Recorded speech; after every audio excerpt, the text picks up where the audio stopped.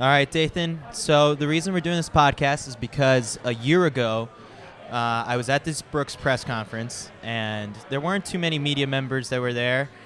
And so I decided to tape a really short podcast with Des, and she went on to win the race. So they decided, hey, all right, your good luck.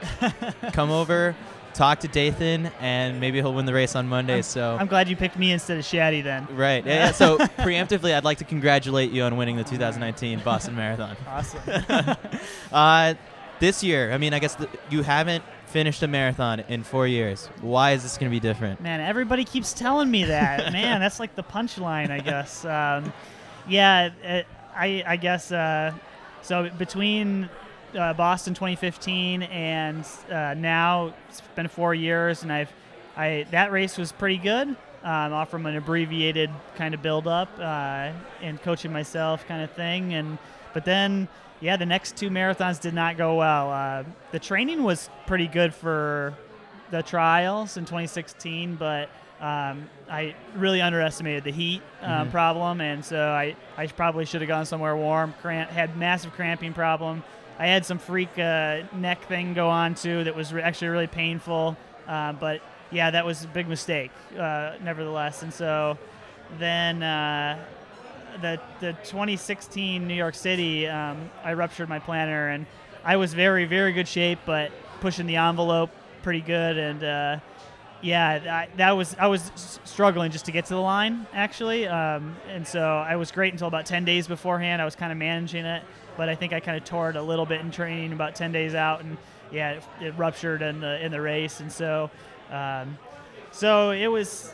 Taking the next year off from marathoning was, that was a tough decision, but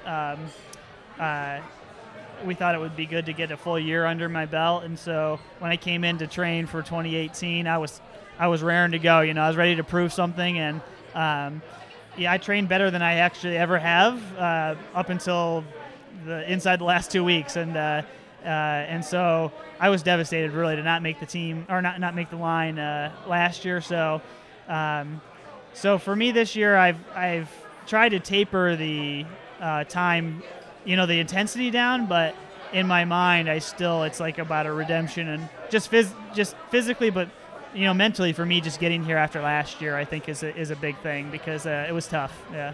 Yeah. So 10 days out, 2 weeks out, that seems to be like the cursed moment. So 10 days out, a week ago, where were we, and how were you feeling? Yeah. So.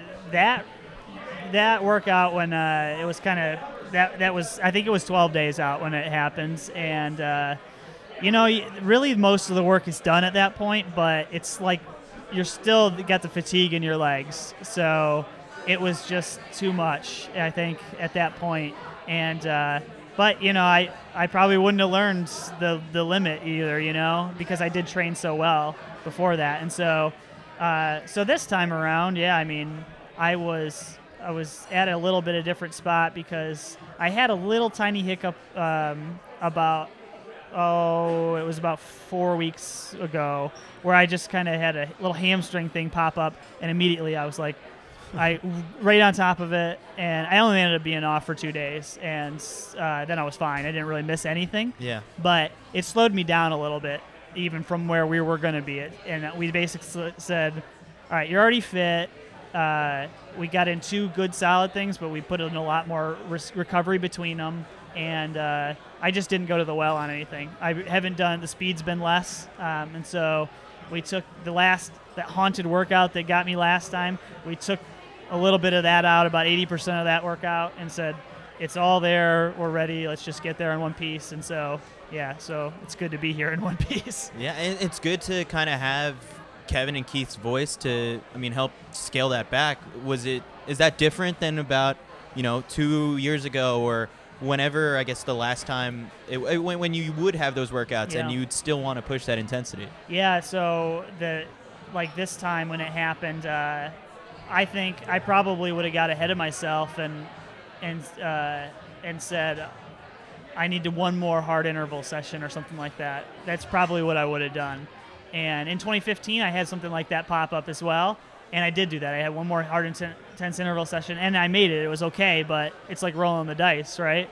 And so like, so this time, after that, yeah, like he's like, we're not doing anything else, you know. Whereas, like before I ruptured my plantar, my plantar was already not great, you know, but I was kind of managing it. I was getting there, and 10 days out, I did a workout that I normally do 10 days out if nothing's bothering me, but the plantar was bothering me, and I still did the same workout, and that's where I think it just kind of tore a little bit. Yeah.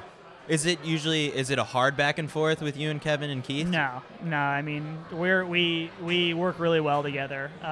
They know that I've had a lot of success at shorter distances and the marathon, and so but at the same time, their success is proven over years, and so I'm happy to learn from it. And but I think to tell you the truth, like, yeah, I think they know, like, that it's just a special case where, you know, and some people need different things, and so but we work really good together, and we sit down, we look at the schedule, and Kevin says these are the things we need, and then I'll say these are the things I need, and then what can we compromise on, you know. Were they surprised at all to just kind of like how fragile you are as an elite? I mean, your history is out there. Yeah. I mean, people have known like your injury. I don't think they were necessarily surprised, because I was doing stuff that was they'd never seen those kind of workouts before. I mean, I did last year I was doing workouts that were like I would do half marathons in practice in 63 minutes with intervals, you know. Like, I mean, it was crazy stuff, you know, and it was sandwiched in the middle of, you know, big hard 20 milers and stuff. And so I think it's just not often you see that kind of stuff. So, you know. And where were you getting that from? Just on your own? Well, I did the workouts, but my ability to push myself was probably maybe more than some, you know, like. And part of that's just my personality, but that's what's got me in trouble in the past too, you know, is I'm always pushing. I swing for the fence, you know, like, I mean, I always go out hard in the marathons. I always push the envelope, and that's just kind of my personality. I'm a risk taker, you know, and so you have to be able to taper that down, and so they've been able to help me do that. So, I mean, to continue, I guess, that analogy, you want to always swing for the fences. On Monday, instead of going for the home run, I mean, what are they calling for at certain times? It's like, all right, we need a double here, and then just kind of breaking it down, I guess, into... Yeah. You know, sometimes if you get a good solid hit, sometimes it turns into an in-the-park home run. You never know. So, yeah, I want to get something on the board, though. And so I know that I got to be smart. Even in 2015, when I say I swung for the fence most races, I went out in 64 minutes that one, and it was a headwind. But I still was smart enough to lay back at about 10K. It was ridiculously fast. I was like, I just can't do this. I got to be smart. I laid off, and I had to trust that they would come back, and they did. And they came back, and I got to the pack at halfway, and then I led up for the next 6 miles up over Heartrake Hill. And so, but then I was cautious again, and so I have to think like that. I was in that position where I can still take risks, but they have to be calculated, and so I can't just say I'm going with the lead no matter what. It doesn't matter if it's 61-30, I'm going for it, you know. And you know, I've done that a lot of times, and you know, everything has to be. If it was last year, my fitness level last year, I think I would have done whatever in the it wouldn't have mattered, you know. But this year, I know I've had the consistency, but I haven't had the workouts where I said I'm in the best shape I've ever been in either. Yeah. So I got to be smart and, you know, decide which is the best moves to go on, you know. So part of last year was, I mean, you felt like you were in the best shape of your life, but then on race day you see the actual weather and what the runners were dealt with, and was any part of you thinking like, no, there was no part of me thinking wishing I wasn't there. Everybody always, maybe it was a blessing. No, it was not a blessing. It was not a blessing at all. It was horrible to watch, but you know, truthfully, when it was looking bad here a couple days ago, I was like, all right, let's do it, you know, like, and so, yeah, I don't care what it is, you know, it's going to be. What's the worst conditions you've run in? I've ran in those kind of conditions. I just never ran a marathon in them. What about a race? Like, is there any? What's the worst whether you've had to face in a race. I mean, when I ran World Junior Cross Country. That's right. That's one that sticks out to me. It was horrible. Raining, windy, muddy, 35. It was horrible. That's a photo that's in Sports Illustrated, I think. Yeah, right? yeah. And that was horrible. And so I've had a lot of cold races, but yeah, it's just you don't know when you're out there for that long, you don't know what the duration. And that's, the marathon, it's like fuel. It's all about fuel. And so that just changes the game, I guess. And so,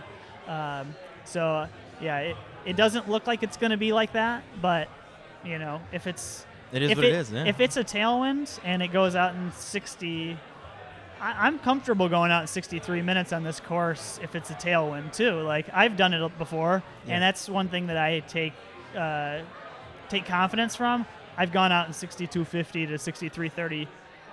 Almost most of my marathons, I've done that, and so I've been there before. Like a lot of people, they don't know what it's going to be like on the other side after they do that, and I know what it's been like, and it can suck, but I've been there before, and so I got to take confidence from that. So what's an A+ day on Monday? Or a home run, I guess. Home run is obviously winning, yeah. But maybe that's a grand slam. Grand slam, yeah. Grand slam is winning.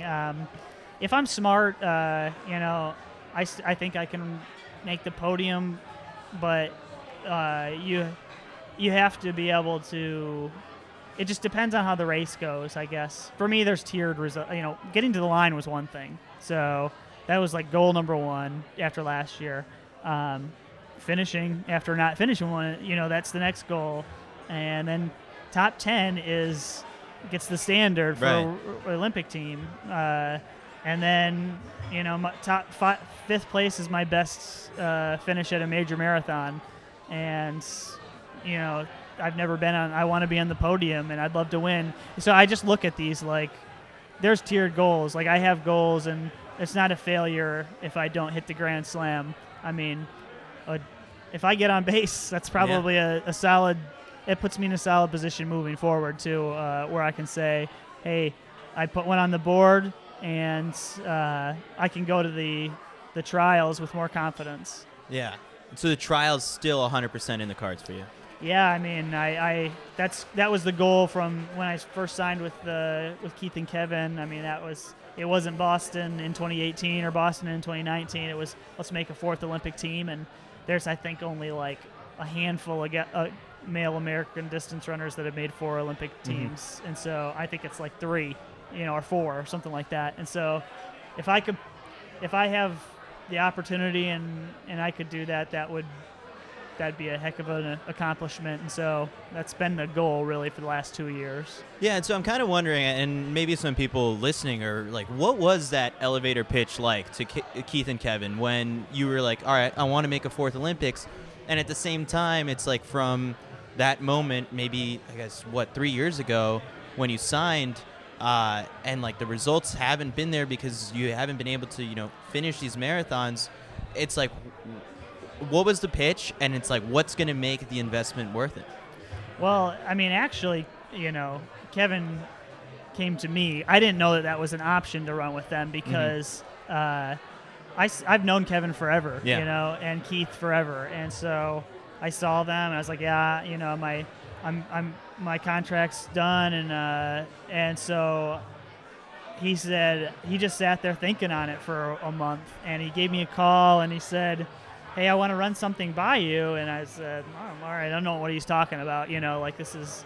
And so so I was like, oh, I can be part of the group, and I can live on the other side of the state and be with my family, and then come over and train for training camps. And,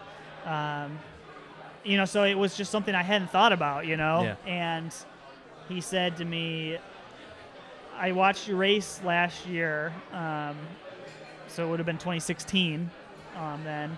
He said, I watched you race last year at Krim, Bobby Krim 10-miler, and at the Great North Run. And I said, Dathan has life in his legs. I mean, he just ran 60-12. And so he said, even if you lose something off the top end, you can make the team, And I was just I didn't have a sponsor. I was like, how long am I going to do this? I don't know. I'm coming off from my plantar being torn. And so it was like, like he believed in me when I didn't know if I really believed in myself anymore. And so I'll forever be grateful for that, because he's, it's like he threw me a lifeline, and so I'll be in his corner no matter what, always, for that. Yeah. And so what do you hope to make it worth it, I guess? There's only 3 spots on the team. Yeah. But there's other ways to kind of like add value to, and you've kind of also have already started taking on that mentor role as a coach, as kind of like an assistant coach of sorts. Yeah, right? I guess I don't really ever think of it like that, Yeah. and there's no, we don't really ever talk about that. It's just some of the athletes, I think, they just know, like, there's years of experience that maybe I can shed that off, on them, and so I've tried to be able to. I just like doing that anyway. I like coaching people. I like, I like being able to do that. Like, I know this old body ain't gonna last forever, and so if I can put some of that, some of those mistakes in the minds of them, and say, don't make these mistakes. This is what I did. This is what I think you could do. Hey, you have a great future. Whatever it is. I think that they see a lot of value in that, hopefully, and I just enjoy doing it. And so, but at the end of the day, yeah, selfishly, I want to make that team. Yeah. And it's not selfish either. It's good for the program. It's good for them. They've seen, but if I don't make it, they already know that my heart's been in it 100%. And so you can't ask for it more than that from someone. And so, but. I don't look at, I just say when I make that team. Yeah. I'll be disappointed, whatever. I've been disappointed before in the past. It ain't going to wreck me, so I'd rather look at it going in and saying when I make that team, as opposed to, well, if I make the team, and I know that's the reality of it, but I have to think that way. I have to be able to put myself mentally in that position. And so yeah. When I make that team, I like it. Yeah. I guess one of the final questions I got for you is what do you get out of coaching? I had Leah O'Connor on the podcast, and it was a pretty long episode because she details just kind of the last couple of years for her, how hard they've been, and she really, I guess, when you said Keith and Kevin kind of threw you this lifeline, for you, I think it kind of for Leah, I think it was just kind of like her reaching out to you was just a whole nother, extension of her pro career. What is coaching someone like her, and then I guess same thing with Parker? What has that done for you? I don't like seeing people struggle. I struggle with that because I know what it's like, and I guess I've had a lot of bumps in the road, and but I've had a lot of people pick me up along the way, and so I take it very personally. Like if one of my athletes gets hurt or doesn't do well, I second guess myself. Because I know like the torment that does to someone's mind, and so I see someone, if they're in a rough situation or they've been hurt a lot, I know what it's like, and I know a lot of things to help with that, I guess, and so. A lot of it, though, is just helping someone create like a path, that they can be successful.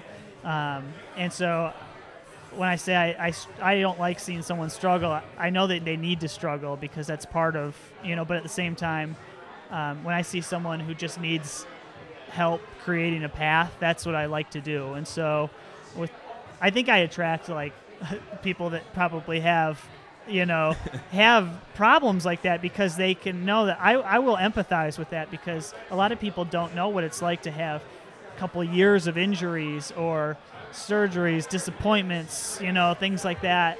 And I know what that's like, and so. What's the lowest moment that you've had with an injury? For me, I have had a few, but when I had my surgeries on my Achilles, I really didn't know if I would run again, because I had 2 surgeries on my Achilles and complications with both that lasted for a long time. And when were those?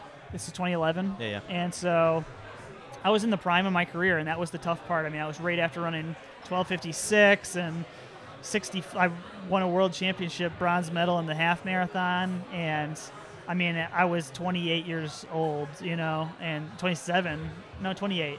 But I was like, I was there, and like the rug completely pulled out from under me, and I had already gone through a lot of injuries at that point. Yeah. I felt like I was over it, and so when I had the first surgery, I'm going to get over it. I had a stress fracture right between that and the next surgery, and then I had an infection in my Achilles afterwards. And they were like, well, this could be bad if we don't know until we go in there if the Achilles is infected. And I'm like, oh, you might not walk, let alone run, if your Achilles has to be, removed and they do grafts and all that stuff. But we didn't know, and then clean that out, but it lingered, and then I had these wound healing. I mean, it was just one thing after another, and I was like, is this ever going to end? I don't know if I can take this. And so I was down and out for sure, but I mean, I've had a lot of those, to tell you the truth,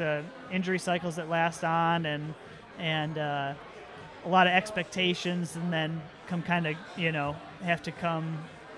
they come crashing down, and you got to get back on the horse. I mean, I probably had 15 stress fractures. I've had 3 surgeries. I've strained and tore every muscle in my body, from my rib cage down. And so it's just, but I'm a resilient person in general. I don't like to sit and wait. So like we were talking earlier on this panel up here, and talking about how, like Shadrack, he's like the most laid back, chill guy, and we're opposites. I'm high strung. Well, sometimes that gets me in trouble, but it helps me too, because I don't ever sit and wait and think, And so like with athletes, I'm the same way. Like I think they know I will not give up on them. Like I didn't give up on my running ever when it got hard.